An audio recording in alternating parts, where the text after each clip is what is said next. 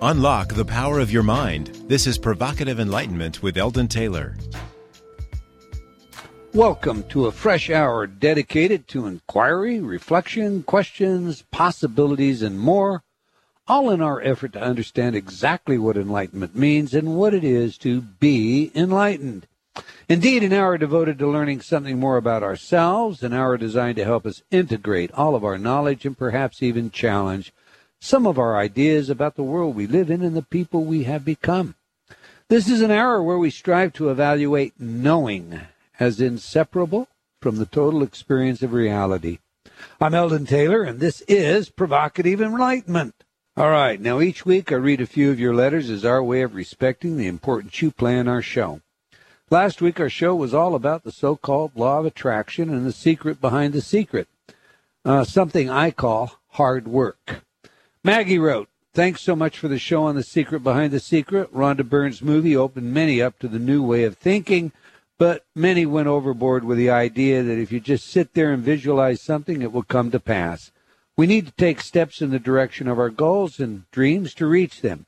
Spirit and serendipity will come to aid us on the journey, but we can't just sit at the bus stop waiting for the destiny bus to take us to the destination of our dreams.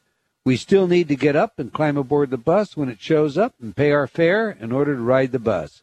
Thanks for all of your ideas and sharing, Eldon. You really are practical as well as provocative." Well, thank you, Maggie. That's a great letter. What do you think of that, Ravinder? Provocative and practical. I love it. Melody had this to say about the Sedona tragedy that Bob Proctor stated was a product of the law of attraction. Quote, "I attended an introductory seminar by James Ray about a year before this incident happened, and my personal take on Mr. Ray was that he had a raging ego and a deep level of arrogance. A flurry of red flags flew up for me, but there were others there who scrambled like dogs for a bone as he tossed out free CDs and books.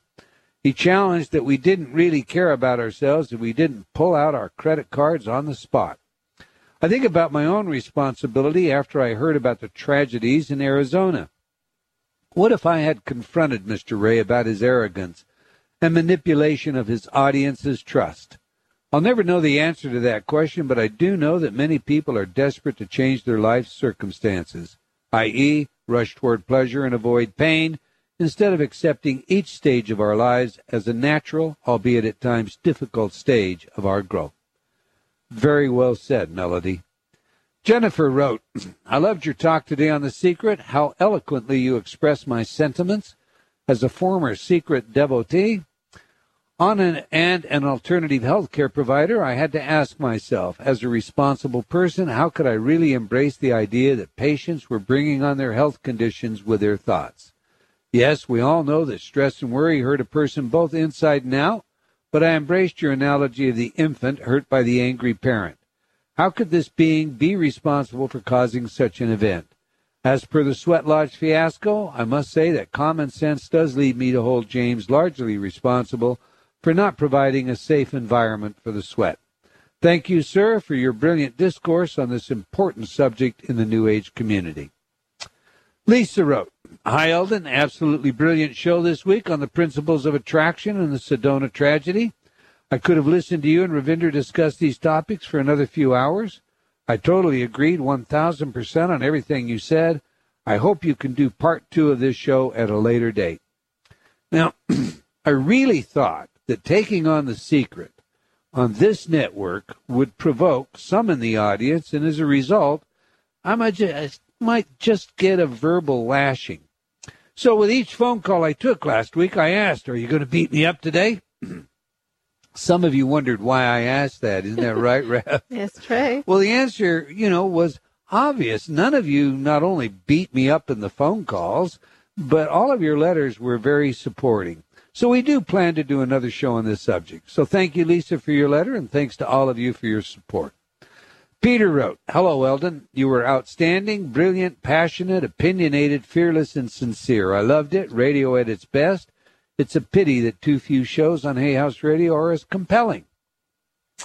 Now, that's a notable and pithy comment. Thank you very much, Peter. What do you think of that one, Raph? I think it's cool. I love it. Okay, well, all right. Jane wrote, thank you for sharing all the research you have done in the area of the conscious and subconscious and how it affects what we create in our lives. Your books are well written and inspirational. You have touched my life in wonderful ways. Thank you, Jane, for your kind remarks. Cheryl wrote, I enjoyed your book, What If, and really like your newsletter. I want to try some of your CDs, so I thought I would check it out via the free MP3s. Well, that's a great idea, Cheryl, and for all of you. Remember that we have a number of Intertalk MP3 programs that are yours, free for the downloading. They're not samples. They are the real deal, the patented and proven effective technology that has helped millions empower themselves by changing the way they talk to themselves. We think of this as just a part of our Pay It Forward efforts, so be sure to get yours today. Just go to Intertalk, INNERTALK.com, and choose free programs from the left-hand navigation pane. All right, Anna wrote, Eldon Taylor, your mind is awesome. You are so encouraging to us all. I don't know what to say to that one, Rab, other than thank you, Anna. Rossio wrote, thank you so much for the Bruxism CD. I believe it's been 2 months now, and I don't feel any pain. Not only that, I am more relaxed. I enjoy my family and don't stress about the job anymore. Your product rocks. I like that one. I do. Definitely, I have my own testimonials with the Bruxism program. That was incredible. I used to get up with a spitting headache every morning, and I played that program. It's like, oh, how easy is that? Spitting headache. Is that why I woke up wet? GK. Okay. Themba from South Africa wrote, I have the Serenity Intertalk CD that came with a book called Mind Programming. It's such a powerful CD. I listen to it first thing in the morning, and every time I do my day drifts into peace. Keep up the good work, Dr. Taylor. Well, thank you, Themba. Let me remind all of you that you get the Serenity CD free when you get a copy of Mind Programming, and you can get it online or right here at Hay House for about $10, CD included. Okay, that's all the time we're going to take for letters today, but I do invite you to opine by sending your email to eldon@eldontaylor.com or by joining me on Facebook. You can also just leave comments on my website. I do try to read all of your letters. Obviously, we can't get them all on the air, but they do impact our programming. I highly value your input, and I do encourage you to please provide your feedback. And once again, thank you for your continued support. Now to today's show. Dolphins, their intelligence and healing powers. When you discuss dolphins with anyone nowadays, the conversation will almost certainly go to their intelligence and life-saving reputation. Dolphins are held in high regard in our country, and in some they are sacred. That said, the Irrawaddy dolphin, considered sacred to many in Cambodia and Laos, has declined to just 85 individuals, at least according to the World Wildlife Fund assessment. Leading researchers now conclude that the population is at high risk of dying out altogether in Asia's Mekong River. Mention a dolphin here in the U.S., and perhaps you think of Flipper. But bring the animal up in Japan, and what comes to the Japanese mind may well be dinner.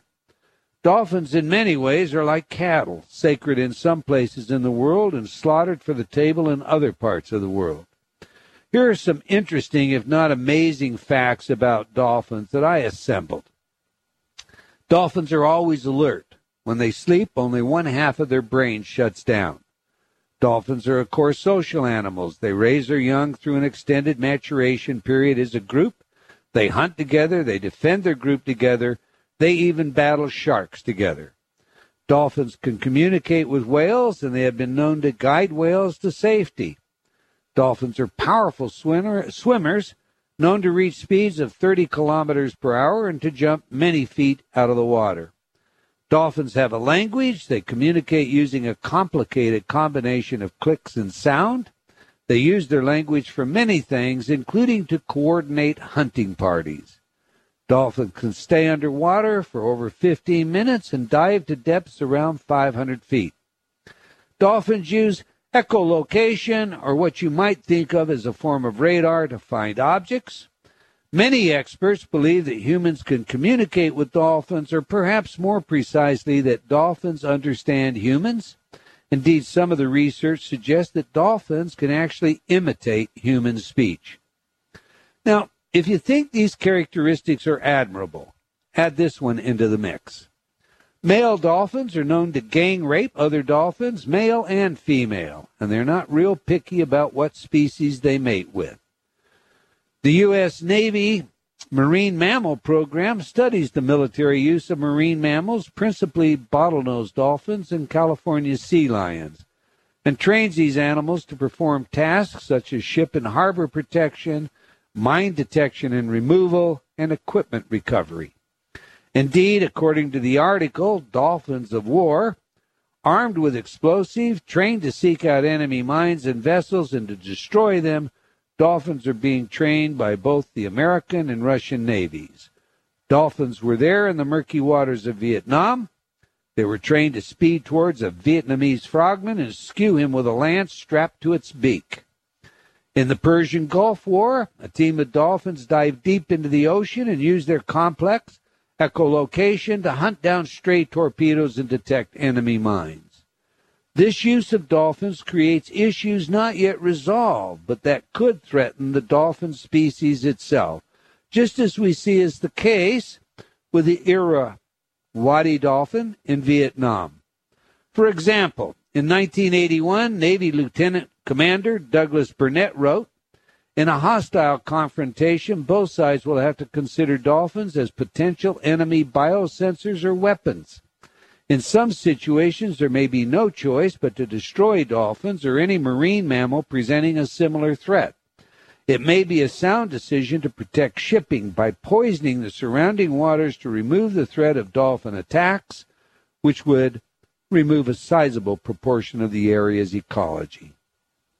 There are many that claim a special spiritual connection to the dolphin. To some, the dolphin is an animal totem that represents healing. To others, the dolphin may well hold souls like human beings. Swimming with the dolphins has become a spiritual quest, a spiritual experience with expectations of connection, a special connection, perhaps similar to what one might expect in other special spiritual ceremonies. Indeed, birthing with dolphins is something we'll discuss today, and during the break we'll have a video of this amazing event. But why, then, do we create such a special place for dolphins? How much of what we hear about the specialness is exaggerated?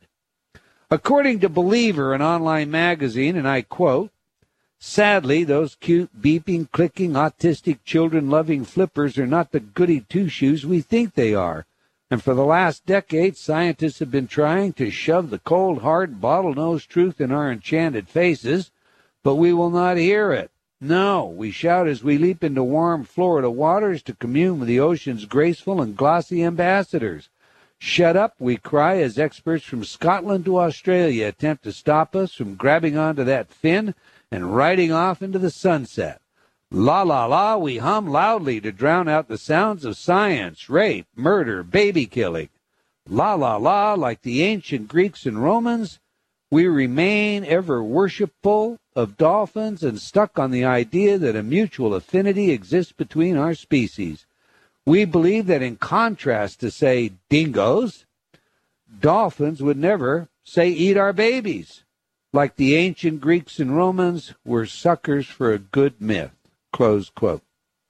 All right, our guest today can answer all of our questions and more when it comes to dolphins. In fact, they specialize in things like dolphin telepathy and bring together dolphins and expectant mothers in hopes of establishing interspecies communications. Star Newland and Dr. Michael Hyson of the Sirius Institute join us today. Star Newland, formerly Paradise Newland, left her life as a TV and video producer, talk show host, corporate executive, publicist, and marketing specialist to explore dolphin-accompanied birthing. She is a founding partner of the Sirius Institute. She has used her expertise in psychoneuroimmunology and has had many successes using dolphin imaging in healing and has studied the dolphin effect of enhanced levels of functioning after dolphin encounters. The Sirius Institute states that their mission is to bring technologies that establish new and novel connections between Puna Ohana, I hope I said that correctly, or kin circle, and the rest of the world. Now, Dr. Michael Hyson earned his Ph.D. in biology in 1976 with specializations in neurobiology. From 77 to 79, he pursued a postdoctorate in bioinformation systems at Caltech. From 80 to 87, he worked as a system engineer for electrostatic levitation at Jet Propulsion Laboratories. From 88 to 89, he functioned as research director at Pacific American Launch Systems. And from 1990 to present, he is the research director of the Sirius Institute. All right, it's time for our guests. So welcome to Provocative Enlightenment, Star Newland and Dr. Michael Hyson. How are you today? Fabulous. Aloha and good morning, Eldon. Thank you so much. Wonderful. Thank you for having us. Well, it's our pleasure to have you both. So let's begin with you, Ms. Newland. Please tell us of the hows and whys behind your interest in dolphin research. Wow, that's a good question right off the bat, Eldon. I knew that would be expected. Well, growing up in our culture in my era, in my eras, I had a vague and then a deeper sense of, something's missing here. And that something was a sense of connectivity. Long before people started talking about connectivity and unity consciousness, I was already feeling that my life was other. And so when I had the opportunity to see dolphins swimming for the first time down in Florida, and they played catch with me, I felt that the dolphins knew who I was somehow, that they remembered me or recognized me and reached out to me specifically. And I felt that intention to make contact. And that precipitated a series of changes over 30 years now. That has led me to establish the Sirius Connection first, then the Sirius Institute, Planet Puna, the Cetacean Commonwealth, all these projects and organizations that would help bring this dolphin message, this dolphin information to the world, and especially having to do with birth. Because Joseph Chilton Pearce, whom I'm sure many of your audience are familiar with his work and the cosmic egg and the magical child and all this, he spoke very eloquently about the influence our birth has on our lives and the kinds of shocks and traumas we experience from the very beginning. So when I first heard about dolphins in birth through Joseph Princiota about 1982, that completely caught my attention.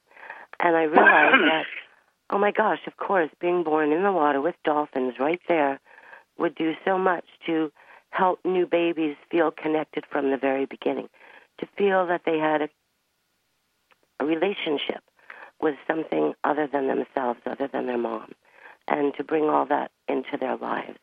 So we've had a number of dolphin enhanced birthing experiences, let's say, where the women have had time to spend swimming with the dolphins before the baby's born. And in each case so far, all those births have been much easier. And what we know from, prenatal experiences is that the easier your birth is, the easier your life is going to be. So it's very much in our social well interest to help generate as much good birthing experiences as we can.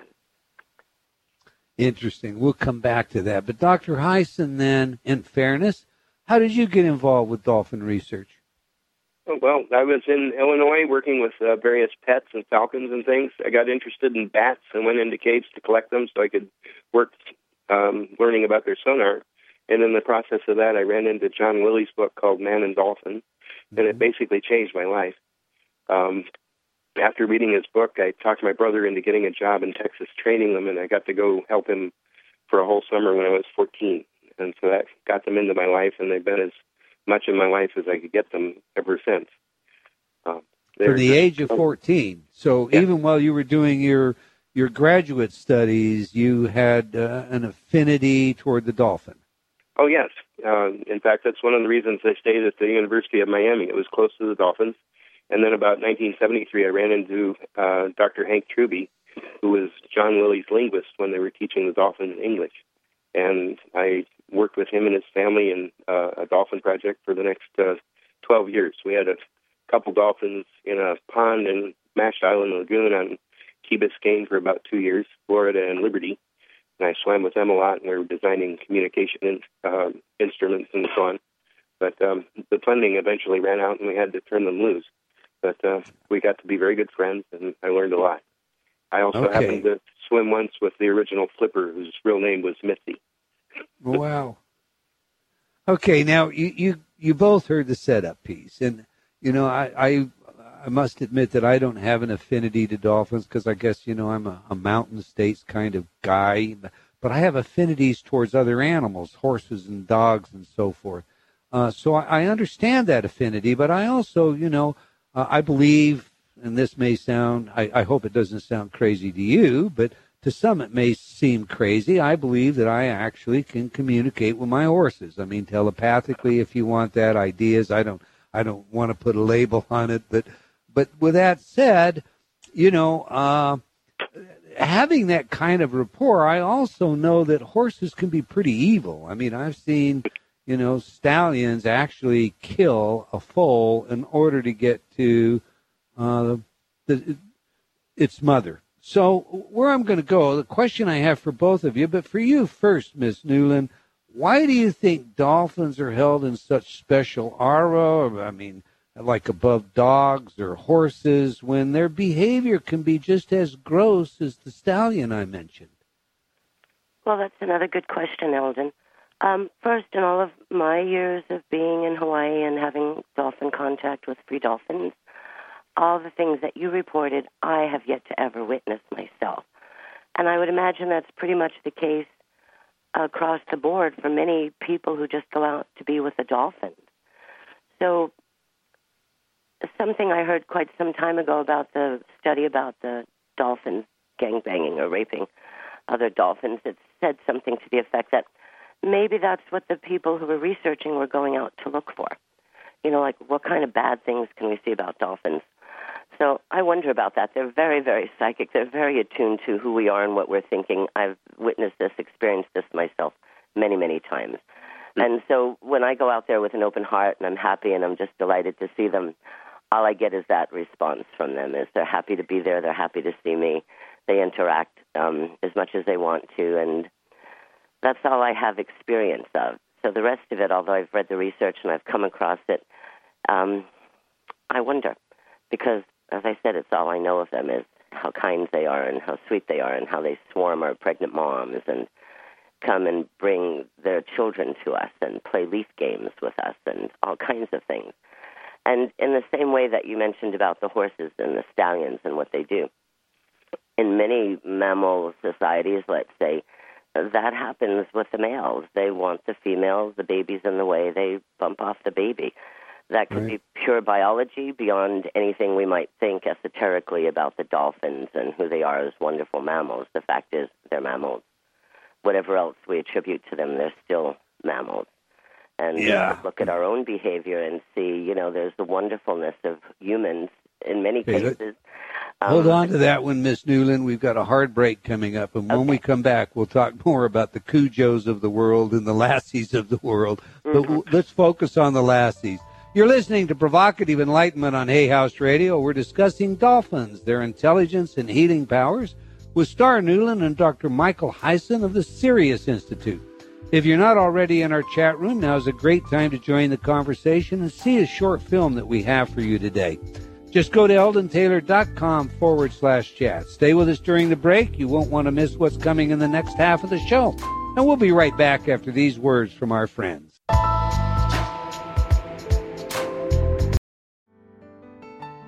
Confusion, deception, manipulation, feeling a bit controlled, lost.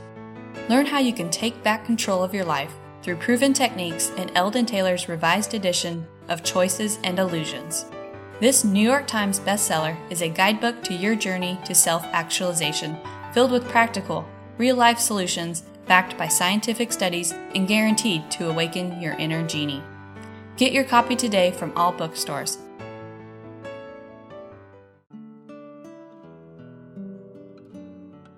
Have you talked to yourself lately? What does that inner voice say? Are you constantly hearing negative feedback? Ready for a change?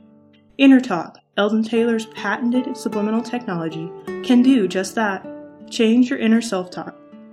Turn off the negative by replacing it with positive affirmations. Inner Talk has been researched at universities such as Stanford and by governments around the world and has been proven effective at priming your self-talk.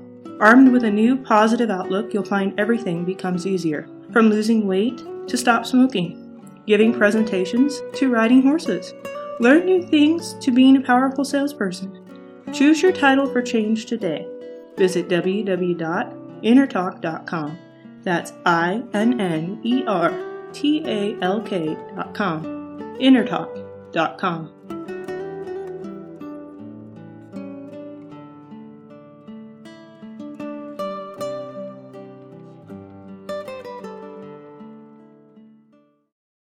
Unlock the power of your mind. This is Provocative Enlightenment with Eldon Taylor.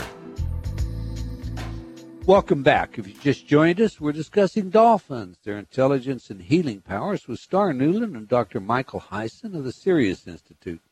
But before we get back to today's show, I want to invite you to join me on Facebook. I regularly post such things as what's happening on our radio show, where I'm speaking, the latest in research breakthroughs, links to my blogs, and so forth. So please do join me on Facebook. Now, if you like our show, spread the word. We genuinely appreciate your support. One more item of business. Please check out the I Can Do It conference in Pasadena coming in October. I'll be speaking there, and I'd love to meet you all in person. So if you can, put it on your calendar and get your tickets early. All right, let's get back to the show. Before the break, we were discussing the good and the bad, or the alleged bad, in dolphin behavior. And I believe, Star, you were suggesting that perhaps they were mirroring a mental state of the researchers. Somehow telepathically delivering what the researchers had set out to find. Did I get that correct? Yes. That was Okay. my understanding from some of the articles I read and some of the reviews about that work. But again, we can only go by our own personal experience with this, and mine has been completely different. And Michael's too, I believe. Right, Michael? Yes, I've seen, there's been a few bites, maybe reports of a broken rib here and there, but by and large, they have been tremendously gentle, considering what they might do, which brings up how can there be something like rape in dolphins, because, in fact, their sonars are so powerful that if they wanted to, they could injure each other, and they seldom do, as far as I can tell.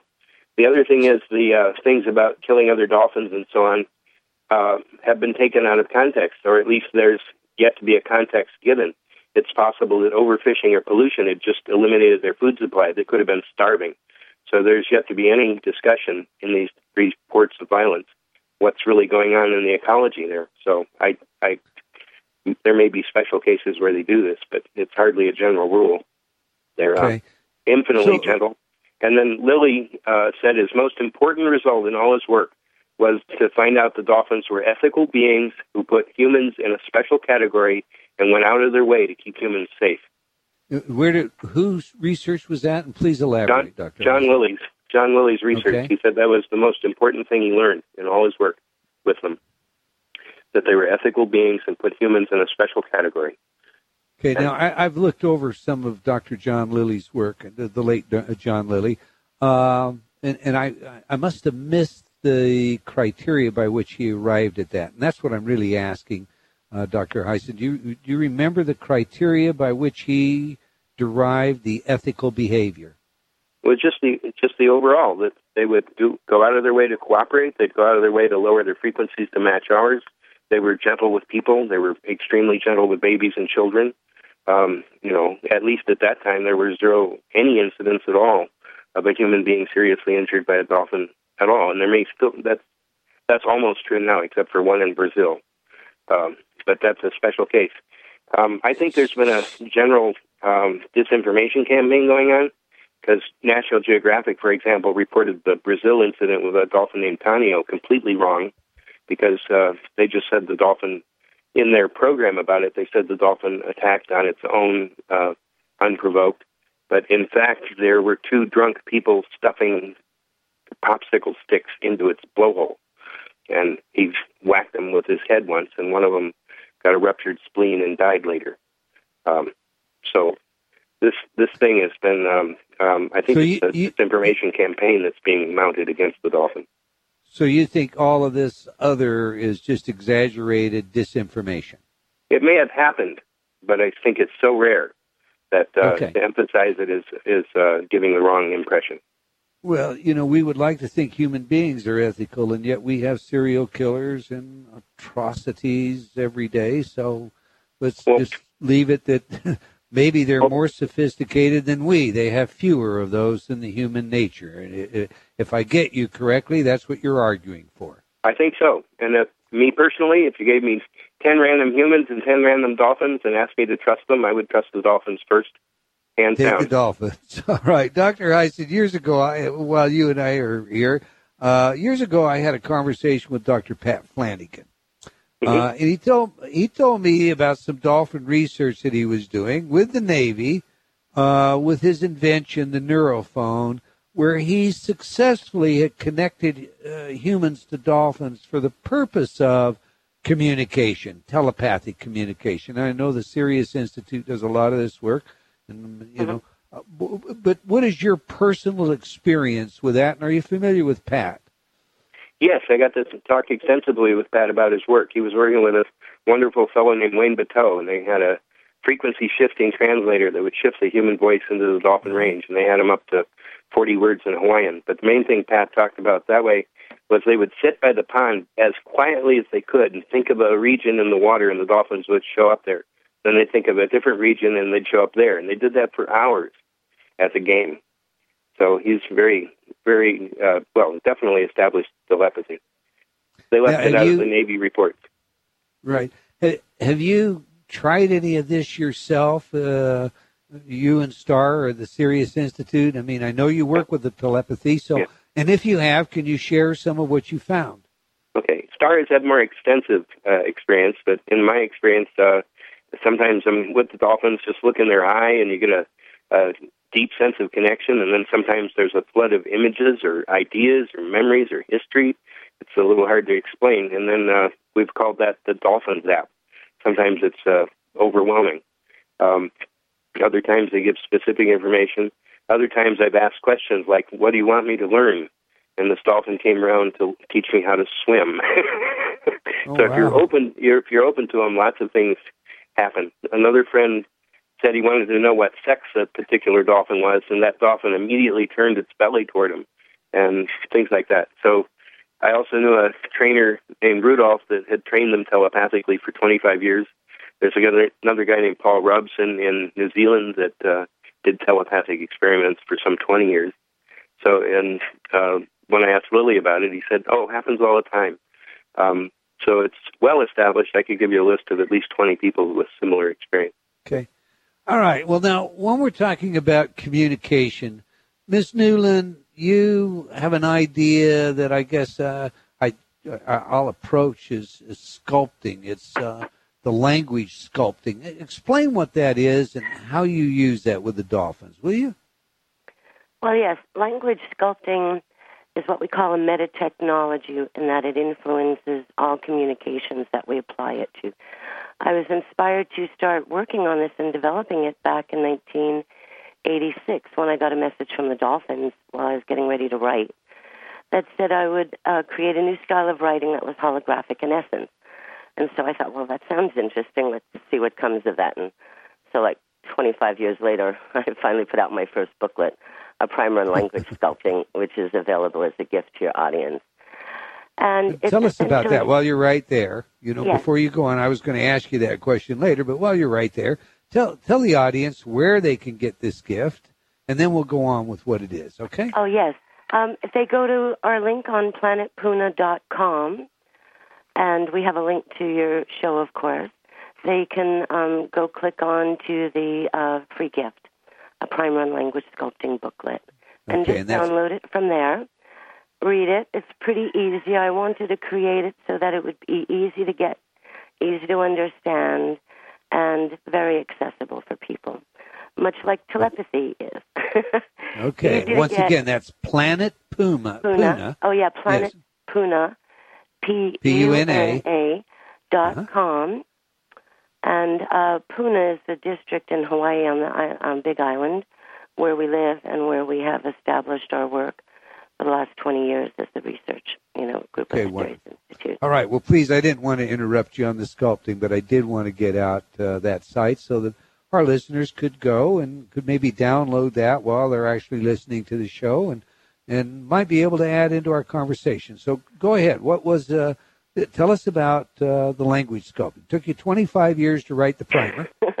I've been out busy doing things. It's hard for me to sit down long enough for like a few weeks to get things done. But it is about creating coherent realities through the conscious use of language. And I was happy to hear you start off the show by saying that dolphins are awake pretty well 24/7, which means because they're conscious breathers, which is what John Lilly was the first person to discover. That means they have to be awake every time they take a breath. But humans breathe automatically unless we're out in a coma or something really extreme has happened. But our way to be conscious is to be mindful of what we think and what we're saying and to create what it is we're putting out there. So in sculpting, we are reconnecting with what I've recently started to call the picture mind. Because when we look at how babies communicate and how dolphins communicate, it's through pictures. It's telepathically. We project the pictures, what's in our minds, the thought forms that we're holding. And whatever is around us, and even entirely really creation, but just what's around us will pick up what we're projecting out there, as you would have probably discussed on The Secret Show. So with language sculpting, we're making sure that we're mindful and more conscious of what we're putting out. So, for example, when we tell our children to go out and have fun, that would be more like the sculpted version. Usually parents would say, go out, but don't get into trouble. So on the one hand, you're putting out the thought of go out and have fun, which is what you want. And that's a completely different thought and energy than not getting into trouble. Okay, and this language sculpting you developed for communication purposes with a dolphin or for... Yes, because if you think about how humans communicate, we're pretty chaotic. It's why they called it the Tower of Babel, all these different words and confusion things, and a lot of what in NLP terms is called embedded commands. In sculpting terms, we refer to that as just confused languaging. So when we are sculpting, we are helping to put out those clearer thoughts. And in doing that, it's easier for people to follow through on what we're communicating. It's easier for the universe to fulfill what we want to happen or what matters to us. Okay, so Ms. Newland, do you think that a regular line of communication will ever be established between humans and dolphins? Absolutely. Of course I do. That's why I'm still doing this after 30 years, all of this work. And that's partly why the interspecies birth cohort is such an important factor for us, because John Lilly and others, but especially John and Tony Lilly, felt that by having children around dolphins, born, raised with them, and so on, that it would be natural for them to establish communications. But if we were to look at that a little bit more deeply, well, children are pure communicators. I mean, all they do when they're born, it's different than they have words to describe this or that. They see things. They have pictures in their mind. They recognize mommy's face or something green and big outside and things like this. But dolphins communicate in those kinds of pictures. I've received probably many thousands of messages over the years from them. And they're very clear, and it's different than they would ever say, don't go into town, there's going to be a big accident or something like that. They would project a picture of, stay home, it'll be safer for you there or something. Okay. Dr. Hyson. Yes. Have any so-called intelligent tests ever been given to dolphins that might suggest just how smart they are? I mean, like a memory test or a vocabulary test or something of that like? Yes. First of all, just on the straight basis of sensory stuff, they're processing sound at anywhere from 40 to 4,000 times what we do. They have a larger brain. They have more association cortex. They've been proven to be self-aware. Basically, they recognize themselves in a mirror. It's a simple test, but very few animals, as far as I understand, dolphins and humans and great apes are the only ones that have passed that test. They've done extensive language work, Lilly's work, Louis Herman's work, and they've done better on synthetic language studies, like they've done with the apes and so on, than anything else. They had them up to 300, 400 words, or signs, rather, and 2,500 phrases in the Herman work. And then John Lilly pointed out that they had a short-term memory of 12 units. Humans have 5 plus or minus 2 is the way they usually say it, and that's why telephone numbers are that linked. 7. But dolphins have a short-term memory of at least 12 units. So by all those measures, they exceed our performance. And so I'm sure would you give them a higher intelligence than a chimpanzee, on par with a chimpanzee? Or definitely higher. Yeah, I would put them definitely higher. Despite the fact that everyone ranks a chimpanzee as being the highest. Well, they probably do that because they like to attribute that humans are related to chimpanzees or the great apes in some fashion. But I'd actually rather be related to a dolphin myself. Definitely.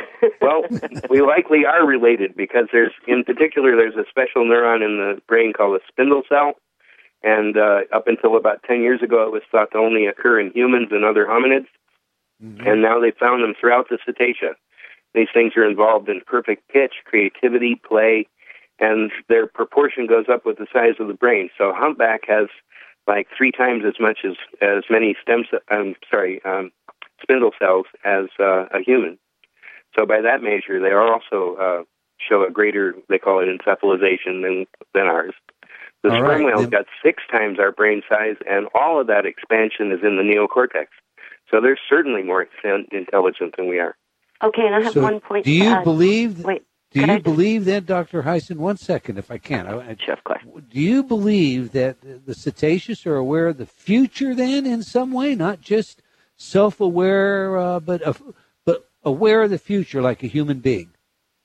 Absolutely. They plan, they reason, they herd fish. They have tremendous games that they play, that very sophisticated things that they do, like a ball of dolphins swimming in the water, very slowly turning around, but maintaining a perfect spherical shape in the water. I mean, their precision is just so amazing. It blows you away. Do they make a plan to do this? That's what I would be asking. I mean, do they make a plan? Okay, excellent. I didn't mean to cut you off at all on this news. Okay. What was it you wanted to add? I'm sorry. Well, one of the things that's very exciting about the interspecies birth cohort is that Tony Lilly reported to me that 90% of our brain is spent computing where we are vis-a-vis gravity in the world on land. But dolphins and also water babies come in, and they're buoyant. So that means, especially for the dolphins, because their only habitat is the water, that part of their brain, that 90% that we use to spend in computing gravity, they have available for other things. So we're wondering, and we're wanting to explore with the children who have this kind of extensive water contact, what kinds of differences are there? How are their brains different? How do they function? How do they perceive? What's new and exciting in a child who's born this way, and how does that carry through in their life? So it's more about, like their brain is, in addition to being bigger, more complex, they have the added benefit of being supported through the water. And just when anyone goes out in the water and you're out there swimming or just hanging out and floating, we feel how comfortable that is, how comforting it is, and how easy it is in our bodies and how we feel much better. But imagine a life where we could carry that feeling whether we were on the land or out in the ocean. Right. So now, how long have you been birthing children this way? Well, I guess you could say I started with my second son, who is actually 19, on August 18th. But we have yet to, just for the record and to be clear about this, we have yet to actually have anybody deliver in the ocean with the dolphins. The logistics of that are considerably more challenging than people can imagine. And that beautiful video you showed on the break there, that was a woman in a facility. I believe that was in Mexico. And that was the film that was shown in a film called The First Cry out of France. And they had approached us originally to see if we could come up with someone who could give birth in the ocean with the dolphins. But our birthing mom actually had to leave the islands for several months. So we take women to the dolphins. We connect them with them. We establish a relationship with the dolphins in the water, and we connect them with what we call the pod project out on the land, bringing people together to come in the way that a pod would surround a mom who is having her baby out there. We gather the humans to be with the mom and to be part of the baby's pod on the land. And the relationship that the mom carries with the human pod extends out into the water with the dolphins. And they come around more specifically, it seems, when the mother has made a good contact with her human pod as well. Okay, now, have you been able to look at any longitudinal studies? I mean, 1 year, 2 years, 3 years, and and see any difference in the maturation and the intelligence, etc., and the social skills of children that have been birthed in this pod or had this experience with their mothers and the dolphins? What we've seen so far is that, in our own experience again, is that all of our dolphin enhanced birth experiences, let's say, have been much more easily done. Our last mom, a beautiful lady named Kim from Florida, whose blog is on our website too, she was out in the water for like 2 months every day, and in the end, her baby came at night, and so she had a water birth back home. But that birth took place in like 20 minutes. So far what we've seen is that all of our births have been quicker and easier, which in effect changes the dynamics of that baby's life and the life of everyone around them, because what you come in with is what you keep creating throughout your life. So we're looking for more evidence of this on a longer-term basis. A lot of people who come to us are from other countries and other places far away, so keeping up with them right now has been a bit challenging, but we're establishing this new cohort and moving it from now down the road till we finish our research, if we ever do.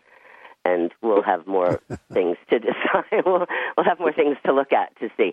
But we expect that these children would be happier, more serene, easier to be with. And, you know, anyone who's out there who's a parent, if your child is easygoing and easy to get along with, it's easier to be a good parent. You know, very simply, it's easier to be nice, it's easier to be kind, it's easier to tend a child who's easy to get along with. And this, in effect, ultimately, too, would reduce the tremendous amount of child abuse we have on our island and in the States and around the world in general, is helping children come in a better way so that they are easier to be with and provide a beacon of light for the people around them. And that brings out people's best. What, do you got a rooster in the background there? Mm-hmm. Yes. We're out in the country. If we had this all in the evening, you would have heard coqui frogs all night long. We only have a couple of more minutes, but Dr. Hyson, you know, when you talk about the cetaceans, whales are in that group. And so tell us about the whale chorus that's planned to be sent into deep space. Oh, well, we've already done that. STAR came up with the idea that we should broadcast their communications into space, sort of like an inverse SETI, if you will, to give the dolphins a voice and send it to space. So we connected with a group called whalesong.net that had a hydrophone in the water, and then put them together with deep space communications in Florida. And on Earth Day, I'm sorry, I've forgotten exactly which year, 2005, I think. Yes, it was.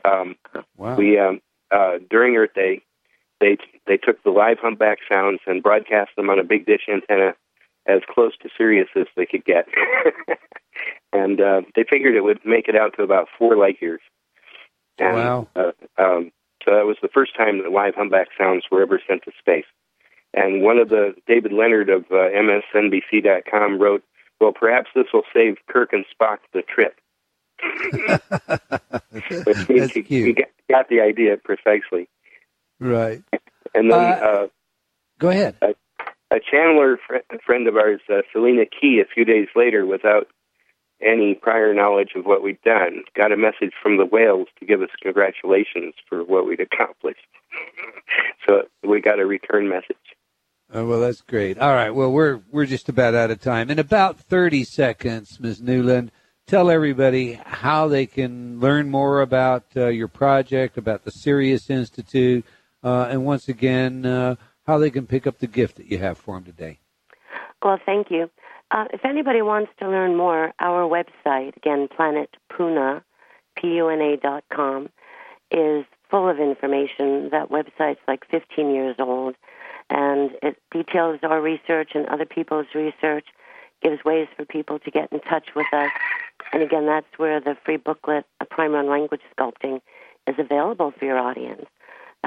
People could write to us, call us. Our phone numbers are listed. Our emails are listed. And we're happy to share this information and invite others to come join us. Yeah, that's wonderful. And I would imagine they can also learn or participate in some of the birthing programs that you do. We've had a number of people just over the last few weeks in particular, for some reason, we've had a surge of interest. Okay. We're out of time. I'm sorry. I want to thank everybody for being with us, joining us today, and I hope you'll join us again, same time, same place next week. until we collect again together, remember, believing in yourself always